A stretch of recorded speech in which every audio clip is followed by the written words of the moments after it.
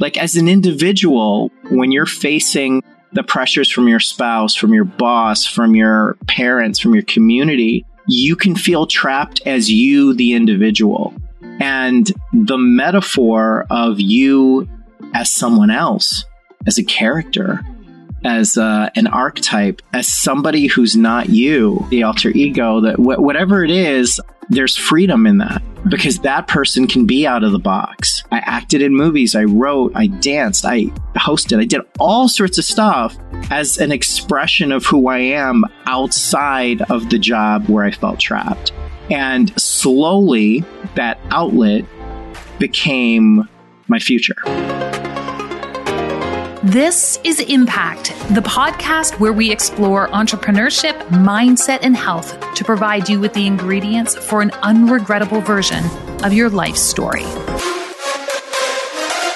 I'm fascinated with talking to people about this idea of if you weren't trying somewhere deep down inside you to please your parents, or satisfy the norm of your neighborhood or community, or even live up to the expectations you've set with your kids. If you had 5% more self-esteem in a given moment, if you cared 10% less about what other people thought, what would you do? What would you do with your life? How would you show up? What would you wear? Like, what would be different about your existence? Someone asked me this question. I was at a retreat. It was like deep into the early mornings, like late into the night, deep into the mornings. And we started to unpack this question, and the answer was fascinating. Almost everybody in the room was going to be doing something different. Almost everybody in the room was like, I have this burning desire to do X, Y, or Z, but here are the reasons why I can't let it out. Today, we're talking about how to let it out. We're talking about how to cultivate that inner creativity. We're talking about how to have the difficult conversations with those people around you so you can self-actualize into the truest sense of yourself. I talk a lot about this concept of purpose and this notion that stage 4 of finding your purpose is this capacity to start to monetize on the thing you are most passionate about putting into the world. But to figure out how to do that, to find the right language, to get clear on who you have to be in order to share that passion and harness that passion and that commitment and that idea in such a way that it is accessible to other people. Well, that takes a process, and that takes some training, and that takes a framework. And my guest today has made it his life mission to help people unpack who they are, find that inner creative genius, and put it out into the world. Dr. Reef Karim started his career as a double board certified psychiatrist. And now he describes himself as a mad genius. Now he works with individuals to help them find that inner deep state of creativity. He had his own journey where he was a Bollywood actor on the side. He didn't tell his medical colleagues by day what he was doing by night, and didn't tell his colleagues by night what he did by day. He had two versions of himself that he brought into the world. And our conversation today is the culmination of insight and lessons learned and frameworks forward so that we all have a path to lean into who we really are, so that we have an opportunity to start to unpack a roadmap and a place card and a way forward when it comes to that inner version of who we are, harnessing it into that outer passion, and really having a capacity to not only leave the world a better place, but to have a heck of a lot of fun while we do it. It is honestly a pleasure. I'm so excited to bring you this conversation and introduce you to my friend. And how do you want me to introduce you? Dr. Reef Karim? Do you have another Master, Zeus, Thor. I've got lots of names. No, Reef Karim is great. The Master of Madness is always good. Transformational scientist, creative artist, physician, any of those. I was kidding about Zeus. Okay. Are we ready? We're ready. Reef, Karim, welcome to the Impact Podcast. Thanks for having me. I like the name Impact. It kind of summarizes everything. Well, that was just it. I was like, what title can we come up with that is a summary for everything all at once without being too much? So I'm glad you're kind of rolling with that. Yep, works for me. All right. I hesitated for a second because after 264 episodes of the Anthropology podcast, it rolls off the tongue for me. But I'm so excited to have you here. We've got a lot to talk about. We're hanging outside the box, and honestly, there's very few people who I think of immediately when I want to have outside the box conversations, and you were one of them. And so, before we jump in on all of these details, I'm hoping you can share with my listeners a little bit more about your background. What brought you to this place where I'm even qualifying you as an outside the box thinker and entrepreneur and mad genius and artist? Madness! Yes, my qualifying statement. Okay, so to live out of the box, you have to know what's in the box. What? And you probably, at some point in your life, have felt trapped inside the box before you can move to outside the box. So my background is I'm a physician. On the day I was born, my dad made an announcement. He said, "Everyone gather around. I've decided he will be a doctor." And there were a lot of applause, and it was a big moment. And my life was pretty much mapped out for me. And there were tons of pressures to be something for someone else. And, I think a lot of people suffer in this way, that they are living for other people, or they're succumbing to this epidemic of conformity where we feel trapped in doing something for someone else or to please someone else or what seems like the right thing to do. And then we end up in the box, and we lose perspective, and we lose vision, and we lose creativity, and we lose originality, and we trade that in for safety, security, and money, financial success. But we deep down inside feel like something is missing, and we don't feel inspired. And that absolutely happened to me. And it took a lot of courage and a lot of pain, because I always feel like when we make a transformation, it's because we're either pulled by a vision or we're trying to get rid of our pain. And you're either pushed or you're pulled. And I was both. And it inspired me to get out of that box and do something different. And so here's what I'm really curious about. You had this father who was like, this is the path he's on. And I have this conversation with people a lot. I know we tell our parents as teenagers that we don't want to be in their box anymore. And it's like socially acceptable that we just tell them and we rebel, and they're like, oh, it's their phase.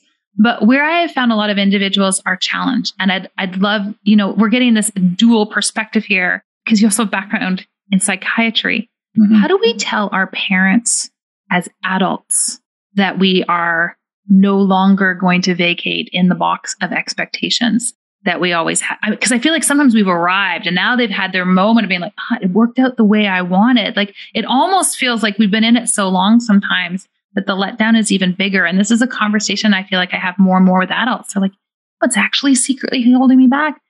It's my 75-year-old parent that I still don't want to let down. How do we have that conversation as adults? How did you have that conversation as an adult?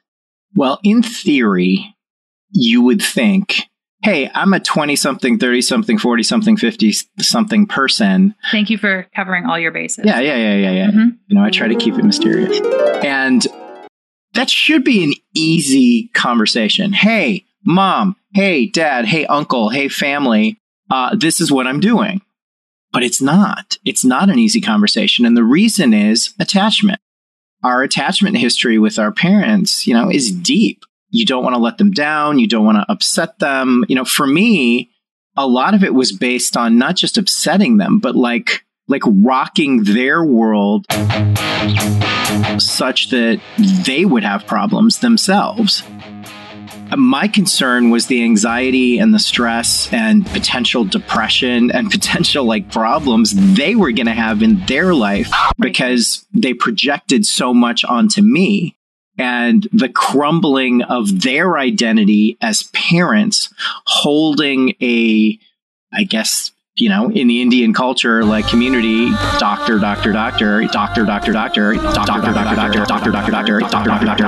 like their son not being a doctor or being a doctor, but not practicing the way they want, was such a jolt to them. I could tell that's what really held me back. I think it started as disappointing the expectations, but it quickly became, I don't want them to suffer the pain of a fractured identity that they would have as a result of me not being who they want me to be. And eventually it came to the point where, so as a physician, I did pretty well. I started my own treatment center. I became an assistant professor at a really high-powered academic center. I published. On paper, I did everything you could do as a doctor, like that, I guess, deems success. I felt like there was so much in the world that I could do that I wasn't doing. And I've always felt that the biggest pain we will ever feel, more than a broken bone, more than a broken heart, is the pain of not living up to our abilities. And that was the pain that I was feeling. And I eventually decided to take what was unconsciously there in my relationship with my mom and make it conscious.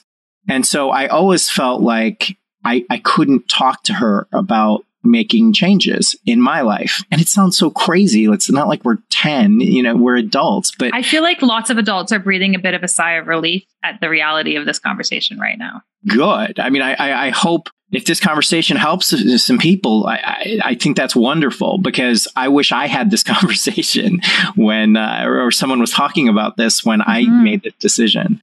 I went to my mom's place, and I never know what the conversation's like, like typical parent conversations. There's certain things you can talk about and there's certain things you can't, because it's going to run into some conflict somewhere.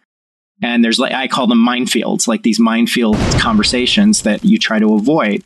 And so we had this nice kind of superficial hangout with mom conversation. And then I said, I got to go there. I know it was the end, more or less the end. I was going to leave soon. And I'm like, for me, for my future, I need to have this conversation. And so I brought up something that I think was a very big unconscious block in my relationship with my mom and my relationship with myself in opening up my abilities. And I talked to her and I pushed it. And I kept she would avoid, she would deflect, she would do all that stuff. And eventually, she said something to me, and it was my biggest fear, that unconscious thing that was sitting there, that was the elephant in the room that I didn't want to address, that she didn't want to address, but it was always there. And I believe very strongly in intuition and energy and how we know and have a lot more intelligence than we realize. We have this inner wisdom, we have this inner guide, this inner knowing, this calling that most people don't listen to. And it's there, but most people don't listen to it. And I finally, confronted her enough to where she said what I was really worried about. She said, "I don't accept you for who you are." Ouch. And that was a big, big statement. And it was what I knew deep down. I knew it was there. And I got in the car. She kicked me out. I got in the car. I was teary-eyed, and I felt this surge of emotion come out of me. And it was kind of like sadness, but it was almost like grieving the unconscious conflict. And I was like, okay, that hurt. And that didn't feel great, but it's true. And that's how she feels. And now what are you going to do with this information? Because you knew it was there, but now it's conscious. So now what are you going to do with it? And we didn't talk for, 6 months, 9 months, something like that. And then during that time, I not only healed, but I started to grow, this new life, this new business. In the end, I felt like she released me of the expectations and of the pain. That was my part of it with parents. There was a lot more that I went through to get out of what I was doing before in the box, to move out of the box. But that was the relationship. The biggest one was with my mom, and that was the big relationship. As you were telling that story, I could feel this like swirl of mixed emotions, like the end of the Oscars 2020 swirl of mixed emotions. But I could feel your relief and your grief at the same time. And I think these things coexist. And the reason I feel like this is such an important question and conversation is, as a clinician, I would speak to so many of my patients. And when we got to like the real crux of it, like, why are you really so chronically unwell? It was, I hate my partner. I hate my job. I hate where my life is, because I never had the courage to have the conversation with X, Y, or Z person around their expectations. And I think we often make ourselves so miserable. We often miss out, it sounds so cliche, this being true to ourselves, because we're so scared of that conversation. And I think having permission and a framework to make that happen is so critical for us. You can't live outside of the box unless you're willing to have courageous conversations. I think that it is part of it's the fee to entry, the world that exists outside of those lines. Oh, so now you've shared how you truly felt. You have started to heal who you are. And then you went on to do some really interesting stuff. You leveraged this medical background, and suddenly you found yourself in the world of television. Share with us a little bit about how you got to that point. Was that the ultimate calling for you, or it was a stepping stone in terms of where you wanted to go? Well, I've always been a performer. I've always been creative. No. My parents were like, this kid's an alien. Like, what do we do with this kid? Like, they had, I come from a very scientific family, and they were like, I don't know what to do with this kid.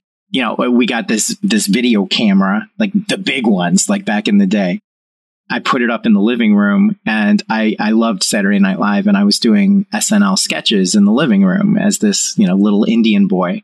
And I would do these accents, and I would play these characters. And my mom was folding laundry, and she was just kind of like just doing her thing. And she was kind of looking at me as she was doing it. And she stopped, and she's like, you're not funny.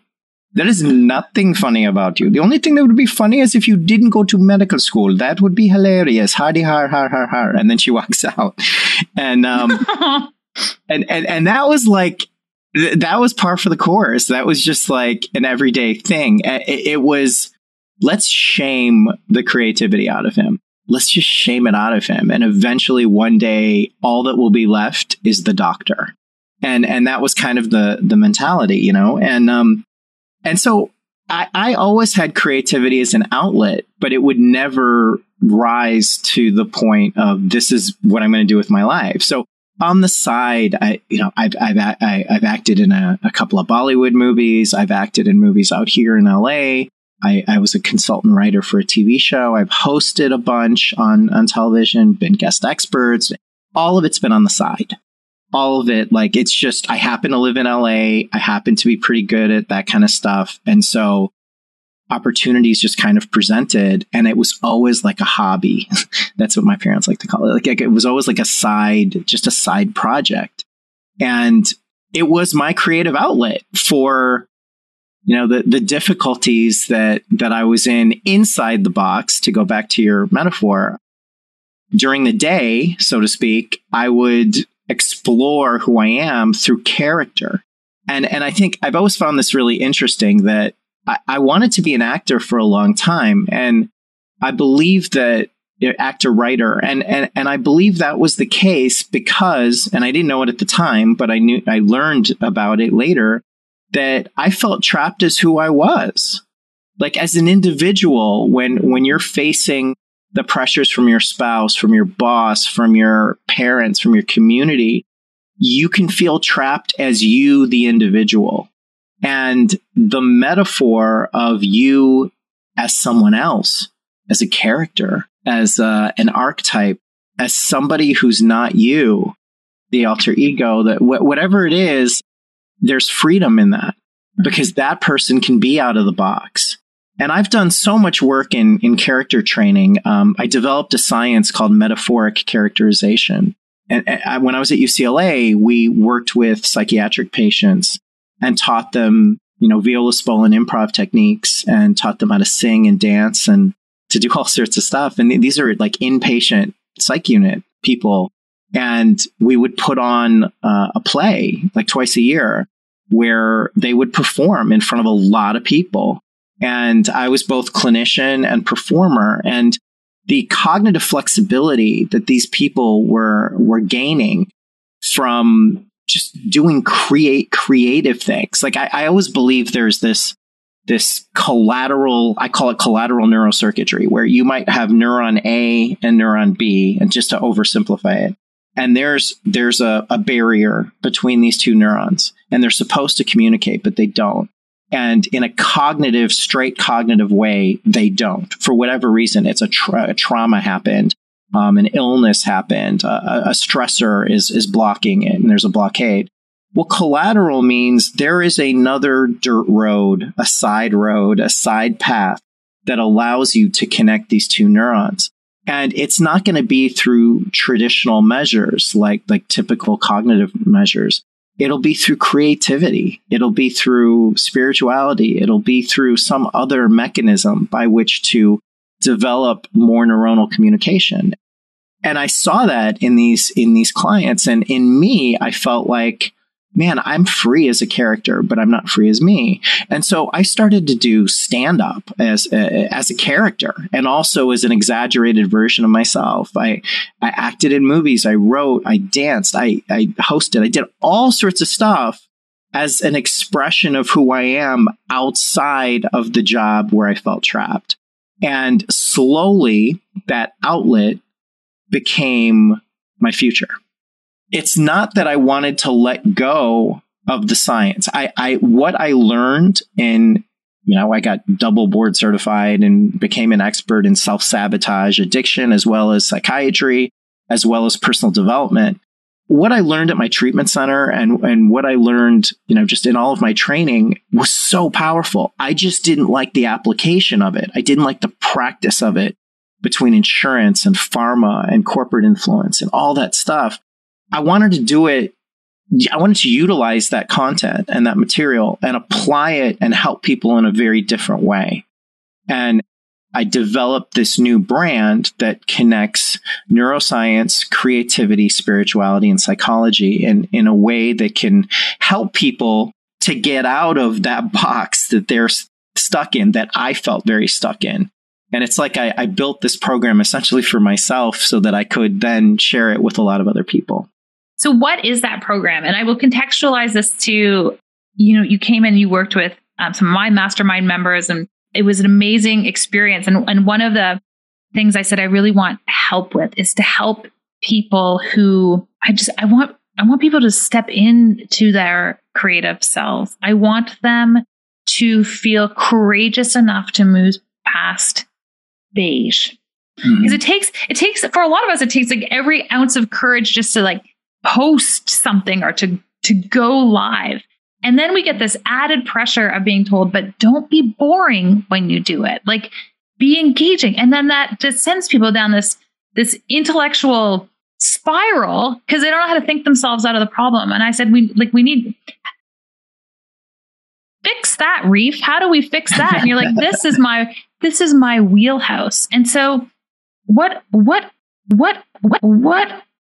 is it that you do now? What is this secret sauce? What is this mad genius really that you've brought to life? This inner alchemy that you're able to trigger in people. Super genius. So that they can hang out as these intellectuals, as these doctors, and then tap in to this inner essence of who they are as a brand, who they are as a teacher, who they are as a messenger. Like, that really to me was what you did with my audience and my mastermind, just so everyone has a sense, is predominantly clinicians. And so they're very intellectually dominant. And you were just so good at like tapping them into that creativity. What is this process that you've built? So the process is, or should I say Canadian process? I love the way you talk. Can you try both and we'll see which one, works? Well, I'm in my house. Oh, Canada. Sound like that. Oh, Canada, our home and native land, true Out and patriot about. love, with all our sons command, with glory hearts we see the sky. I had to memorize the Canadian, what is it, your song, your national anthem? Yes, we call it a national anthem. Yeah. The song, that song. That song thing that you sing in Canada? Yep. No, I love Canada. Why did you have to memorize our national anthem? Because every Indian relative I ever had lived in Canada. And I've been to Toronto, Mississauga, Kitchener, Ottawa, Winnipeg. You just dropping the Canadian Vancouver, towns now. Calgary. I've been to the Stampede. Oh, I'm so like Canadian hip. I know exactly what's happening. So anyway, I work with creatives. I work with health rebels. I work with entrepreneurs, even professionals that want to reinvent themselves.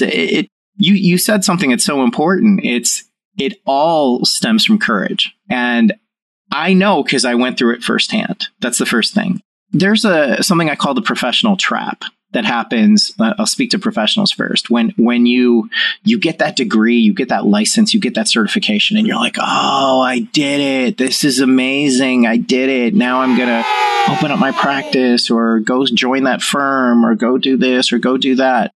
But what you don't realize is for most people, they traded in and made some sacrifices when they got that certification, when they got that license, when they got that degree.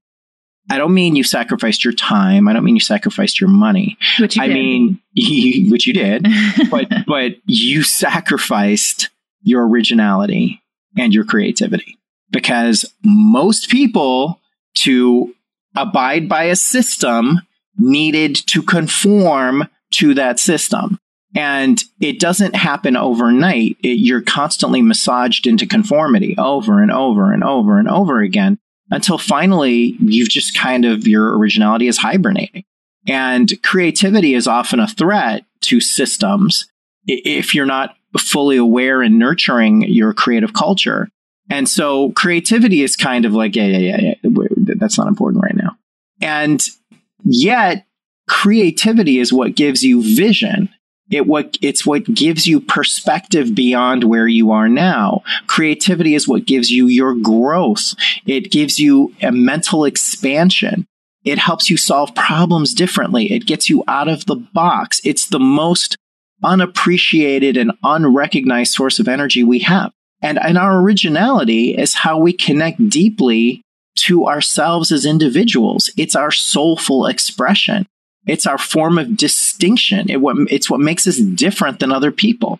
So if you engage in some professional status as a clinician, as a doctor, as a lawyer, as an accountant, as whatever it is professionally, and you don't differentiate from other people, and you don't grow through your creativity to expand your vision to become a leader and pioneer in your industry, then you are going to feel like something is missing. You are going to feel uninspired. You are going to feel unrealized. And you may make a lot of money, and you may have a lot of stability, and you may have a lot of safety, and you may feel like, I should be really happy right now, but why am I not? And this is the reason that you're not inspired. And I felt like so many people that I talk to are suffering from this. And there's creatives, there's corporate, there's entrepreneurs. And so I was like, what is this internal energy that we have that for some people, it comes out as stress and chaos and conformity and this like angst. But for other people, it comes out as ingenuity, creativity, and originality. And to me, I've always connected to this word madness. And I've had a long story about how this kind of originated and developed. But madness to me is the source of energy within us. It's what powers our minds. It's what energizes us. It is a word of duality. And in that, I mean that if you let your madness run your life externally, you're externally reactive to, whatever's going on in the world. You have an energy consumption problem. Then your energy will be wasted on the stress of the day, drama, news, chaos, ads, corporate influence, Twitter, all, FOMO, social media comparison, validation seeking, all that crap, all of it. That's where your energy is going to go. But if you can focus on energy redistribution and you can move that energy into your creativity, your originality, your ingenuity, and then you can power it with courage, now you got something. And so I developed this program. There's really two programs. There's Master the Madness, which is reinventing mental health from the standpoint of energy and creativity, and especially at this time in the state of the world. And then I developed a program called Mad Genius, and that's for optimizing your life. And the three main tenets of that are creativity, originality, and courage. And how do you develop those? How do you grow those within you to develop a point of view and a what I believe statement? And when I say point of view, I didn't have a point of view. On paper, I looked really successful, but I didn't have a point of view. And when I say point of view, I mean like connect your soul to your experiences in life, to your knowledge, to a bunch of other things. And what view do you have? What belief system have you developed to guide you in your life, which makes you different than other people? And if you can share that and lead with that point of view, now you've differentiated yourself from other people, yet most people don't have a point of view. It's interesting. There's two things I was going to say. One, I think there's a cohort of people who believe they actually aren't creative. Mm-hmm. And I'm just going to say something on that point of view piece is that everything for me got clear in my life. Every decision, mostly decisions I made professionally, when I had that frame of reference of what I believed. And so my core belief is that when people have their health, they can change the world. And I started to see this in my practice. Nothing else mattered. Their amount of money didn't matter. Their education didn't matter. If we could hand creative people back their health, one, they had this reawakening and this reworking of what their life meant. But two, it was the thing you needed to execute. And so it doesn't matter what other business endeavor or opportunity has come my way, it must align with that core belief. And it's honestly made everything else so simple. That is actually the through line through which I have created anything else in my career, is satisfying that core belief. It might not be what you were referring to. So my first question is that what you mean? And Absolutely. Two, once you have that clarity, you've got that clarity, you can build off it, it can evolve, you can be creative, but it is a rock solid foundation.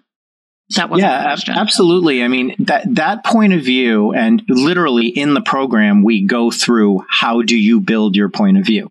How do you build this belief system and this belief statement? It's the foundation for everything. And if you don't have it, and I'll tell whoever's listening to this, I would say, I don't have exact statistics, but I could, just based on just talking to people, I would say at least 80% of the people that I've talked to do not have this and don't have a core foundation of what they believe in to build an entire brand around it. But then the other piece that we haven't talked about yet is you have to have, in this modern day where it's all about video, it's all about extracting people's attention and connection to you while you're talking in a video. Between stages and video, you absolutely have to become a spokesperson for your brand. You have to be a spokesman, spokeswoman for your brand. And I'm very fortunate in that, yes, I have this neuroscience and psychology and medicine background. But I've also had great training in hosting, in stand-up. I was in an improv group for years and years and years. I've had in movement, I've had movement coaches. I've had all sorts of different coaches to work in the entertainment world, and storytelling coaches. And these skills are normally seen for entertainers. Hey, learn how to host really well, learn how to tell a great story, learn how to act without seeming like you're acting, learn how to tell jokes, learn how to draw people in. But those are amazing skills in this modern day to build your brand. They are incredible skills. So when I developed the Mad Genius program specifically, I said, okay, I want to help people to incubate an idea. That idea might be a book. It might be a TED Talk. It might be building a new company, a startup, an invention, a product, a show, an event, whatever it is. And we're going to work kind of in this personal development / psychology way of looking at your blocks. We're going to spotlight what your blocks are. There's science to that, utilizing the science in that. And then we're going to focus on unleashing your creative mind. All sorts of exercises I learned in the improv world and a little bit in the comedy world. But how can we unlock your creative power? And you said something like some people don't think they're creative. You're creative. No matter who you are, you're creative. Your creativity. Say thank you, but you mean other people. Yes. I know. It's your friend, your good friend. You're not sure if she's creative. I get it. No, listen, when you cook, you're creative. When you're improving and when you're riffing, when you're walking a different way home, when you're trying something new, novelty is part of creativity. So everyone is creative. Now, your creativity might be mostly in hibernation.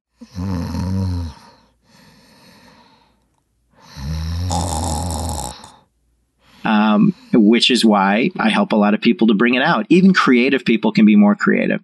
So we do a lot of work on your creativity to expand your vision. Then we focus on originality and distinction. And I created this exercise called your head print. And your head print is it's like your fingerprint of your mind. And it's the culmination of what makes you different, what gives you distinction in this world. And the pre-exercise is something I shared a piece of that with your community, is called your soul CV. And that's kind of the pre to the head print. And the soul CV is just, listen, we're so intellect dominant. We idolize the intellect. It's all about the intellect. Learn, knowledge. Research says this, research says that. But what does your soul say? Maybe it's because I'm Indian and I have instant spiritual street cred, apparently. Or it's the way I was raised. I'm very connected to the fact that we all have this energy and this inner calling that we should listen to.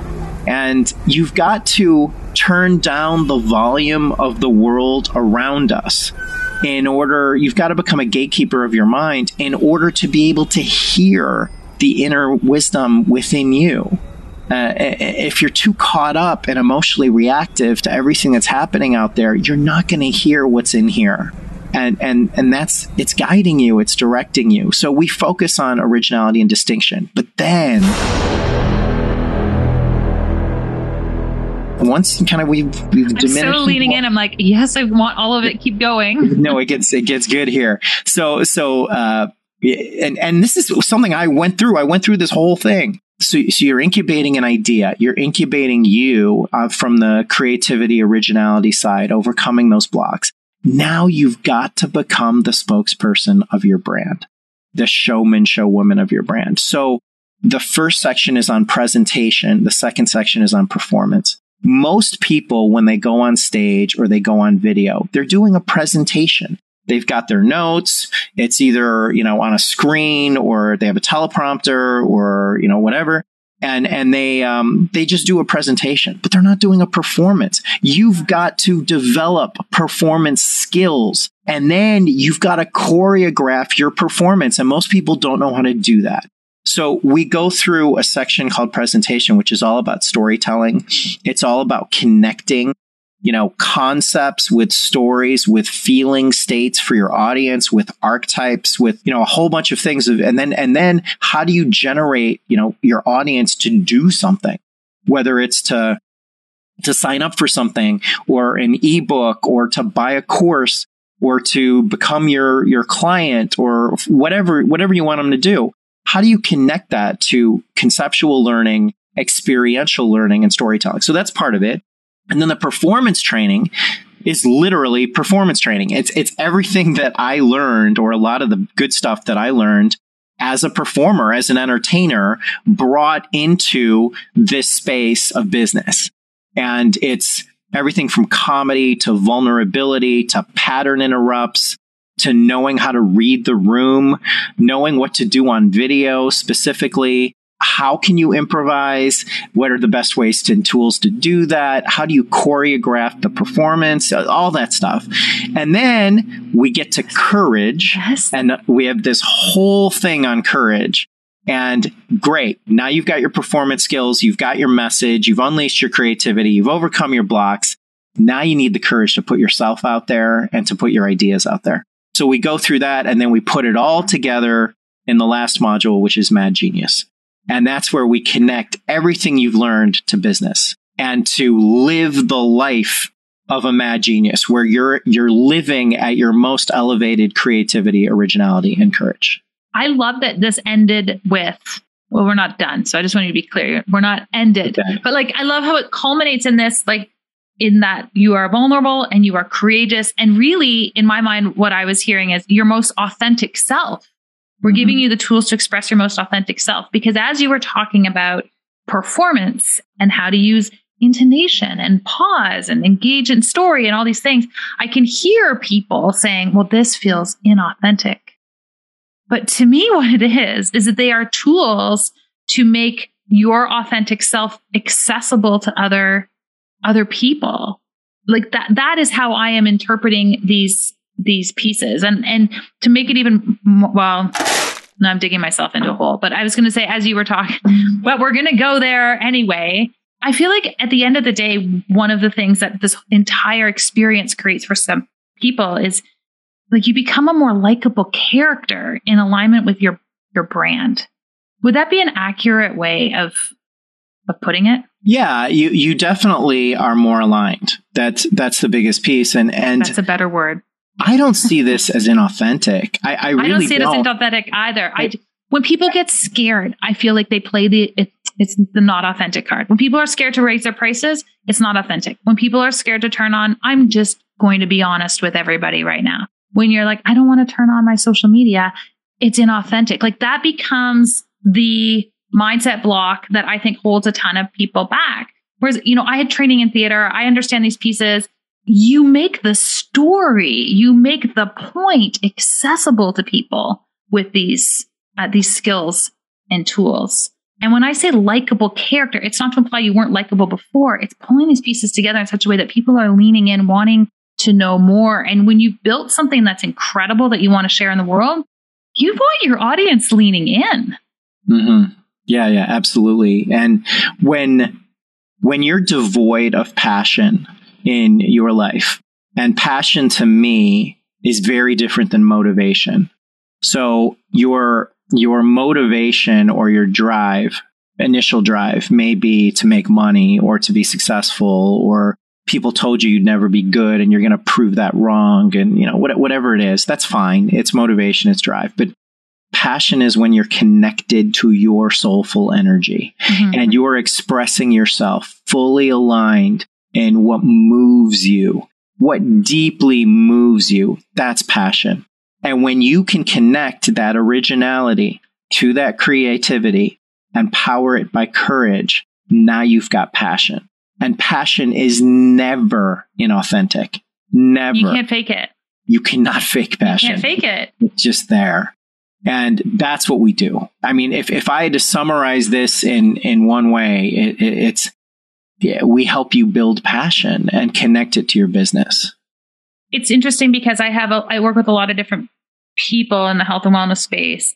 And one of the biggest challenges I feel for them, when you talked about this idea of a professional trap, I can feel people wearing that cloak as they create things in the online space or they attempt to do things. And often I'll have someone come to me and they will have tried something once or twice and they're like, it's not working. I can't get it to work. And what they're trying to do is they're like, it's exactly all the things that you are unpacking. They've got an offer, which is a reflection of their core belief. They don't have a framework to actually express and explain what that core belief is. And they don't have the tools to lean into the release of the passion for the product. And so at the end of the day, we've got someone who's like, I'm super passionate about this product and no one wants to buy it. And yet they're caught in their like clinical, my regulator's coming in the back door mode where the two can't connect. I just feel like what you're doing is connecting those two pieces because I have to like the person. Like I have to be compelled by the person delivering the product. And if I'm not compelled by the person delivering the product, like it doesn't stir me either. I like the way you said when you were being the person, you were like, I'm very passionate about my business. See, I'm an actor too, Reef. Passionate about my product. Yeah, exactly. And we're going to buy that from you based on that, based on that description of what you think of it. Another way to look at this is I've always felt like I'm a storm chaser in my life. And I'm not talking about the storms of like tornadoes and earthquakes and hurricanes, although those are cool. I'm talking about the storms of the human mind, of the human condition. And God, in the early 2000s, I think I was on CNN or some show about talking about the prescription pill problem that I'm seeing. And just because I've been in the world of the human mind for such a long time, I saw between stimulants and benzos and opiates that we were developing as a culture, as a society, this dysfunctional relationship to pills. And then in 2004, I talked about the opioid epidemic. And I think I was on Oprah and I was talking to her about how these pills and their... Look, you just slipped that in. I was just on Oprah and talking to her. Well, I just... I don't want to take away from the pills, but I also just want to... Played, Reef. That was well done. She has a platform that a lot of people listen. Yes, totally. And so if you want to get a message out there, unless you build your own platform, it helps to have platforms where you can talk to people. So, she asked me about what's happening with opiates. And I go, we're in a total opioid epidemic. And it's not just, experimenting with drugs. Opioids are anxiolytics. They help diminish anxiety as well as take away pain. And people are in so much pain, and it's only getting worse and worse and worse to the point where once we have, counterfeit or pills that are, mixed or laced with other substances that dealers will use to make cheaper product, this is going to be a huge problem. And it turned into a huge problem. And then the next storm was social media and its effects on the mind. Whether you're looking at validation seeking or you're looking at FOMO or comparison or depression, anxiety, stress, and all the things associated with it, that was a huge problem from a mental health perspective. And now the problem is people are unexpressed and uninspired. And when I talk about expression, I don't mean like outwardly tattoos or, a bunch of tattoos or piercings or this or that, or whatever you do externally.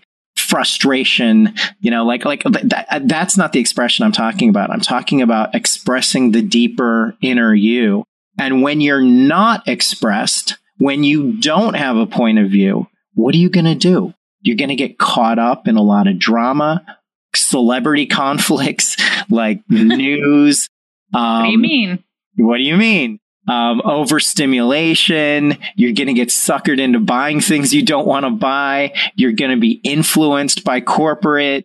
You're going to fall into escapism behaviors, avoidance behaviors. You're going to self-sabotage. You're going to do all that stuff because you haven't connected to and expressed who you are as an individual in this world. And to me, that is the biggest problem. This is the storm that we are entering. And people are going to have more and more challenges in their life and feel more uninspired and unrecognized and feel invisible because they haven't done this. This is it. You found your mission, didn't you? Yeah. I mean, I felt it. It's not that I just see it in other people. I felt it. And I said, I can't feel like this anymore. I do not want to feel this pain anymore. I need to do something about it. And that's why I created the program for me. And now I'm sharing it with other people. And I just hope more and more people kind of find who they are. That's it. It's just finding who you are in the most authentic, real space. And I talk a lot about this concept of purpose. And people say, well, how do you find purpose, Megan? And I'm like, well, I can tell you, there's 4 steps to find it. But the challenge is that most people aren't willing to do the 2 prerequisites required before you do the 4 steps. And the 2 prerequisites are, 1, you have to create time to do it. If you don't have any wiggle room in your schedule, if you're like soccer momming all over the place and launching new podcasts and working on your book and doing these things, like you have to actually create space to do it. And then the second prerequisite is you have to believe you're worth it. That's where the work is. The work is not in finding your purpose. The work is in that self-validation piece. And I feel like you're saying the same thing. We all have this opportunity to actually be our own authentic self, to like step in and deliver it to the world. But we've got to first start and believe that we are worth it. Yeah, and I'll add to that. Believing you're worth it also means believing that you have distinction. Believing that you are different than other people, have your own unique journey in this world, and that you have something to say. If you don't feel you have something to say, if you don't feel you're distinct, if you don't feel that you have differentiation or you're original, then you're not going to believe it. You're not going to believe you're worthy. So it's a huge part of this. And I will just say for all my people with credentials, and I don't know how you felt about this, but a lot of people have asked me, how the heck did you inactivate your license? Like, how did you do that? And I'm going to be honest, it wasn't difficult for me. I did work, but like it wasn't difficult for me to step away from that component of my identity, because the doctor in front of my name was just a feature of my experience, but it wasn't the only part of who I was. And it wasn't where I got my day-to-day validation. I didn't need it to be me. And I feel like so much of what you're talking about is how do we step beyond our identity as our scholarly credentials and step into who we are? How does that just become a facet of the journey and not the whole shebang, as it were? And it was massive for me in unlocking my own creativity, in realizing that I am not just a naturopathic doctor, because all these people say to me, well, how am I different than any other ND, or how am I different than any other functional medicine doc? And I was like, no one cares about that credential to start with. That's just like a function of the journey for you. Like, if that's where we're starting from, and if that's the piece where we're always looking into the box. What I love about your story, Reef, is that, you know, maybe it's because I just relate to someone else with a doctor in front of their name who was willing to say, I'm interested in walking another path. But you're asking people to say, yes, you are a doctor, or yes, you are an accountant, or yes, you are a lawyer, and you are so much more. Let's unpack so much more. So here's what I want to know. I know you thought it was going to be a question, but I'm going to give you a question here. I have these things. I call them my impact ingredients. Ooh, you've thrown in the title. Okay, nice. I know. It's got alliteration, which naturally makes it strong. Except the intention is that these were going to be like rapid fire. And then what I've realized is the nature of the question doesn't make them rapid fire at all. So now I just randomly pull and select from the list. But here's what I want to know from you. What is your biggest non-negotiable in life? Inflexibility. My biggest non-negotiable is like having this very concrete view on how the world works and my place in it. I like that. What's your most important failure? See, these are not rapid fire.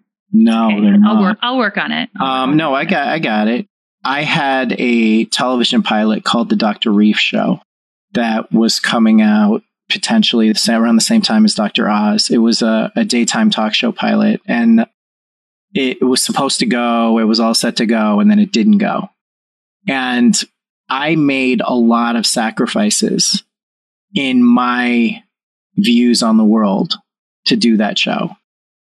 I couldn't express who I was on the show. The show was pretty, if you know television, it was highly produced, and that highly produced nature couldn't be myself. I didn't even know what the heck was happening behind the scenes. I was like just this person you put out there, but they didn't really have a voice. I had no voice, let alone a point of view.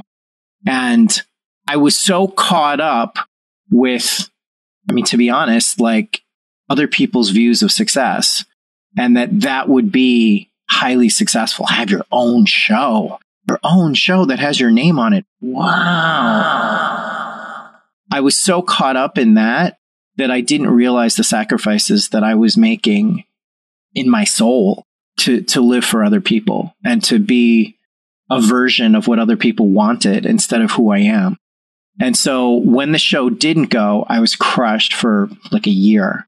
And then I slowly kind of came out of it and learned, wow, man, I made some huge, huge, deep sacrifices to do that. And it was my wake up call to make me realize that, well, if you've lived your life this far for other people and being what other people want you to be, well, then who are you underneath that?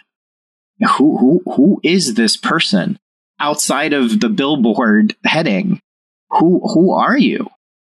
And that began the whole investigation into, what is my originality? What is my distinction? What is my soulful experience on this planet? What is your unwavering health commitment? Man, these things keep going. Unwavering. We've got 50 of them, so settle in. Jesus.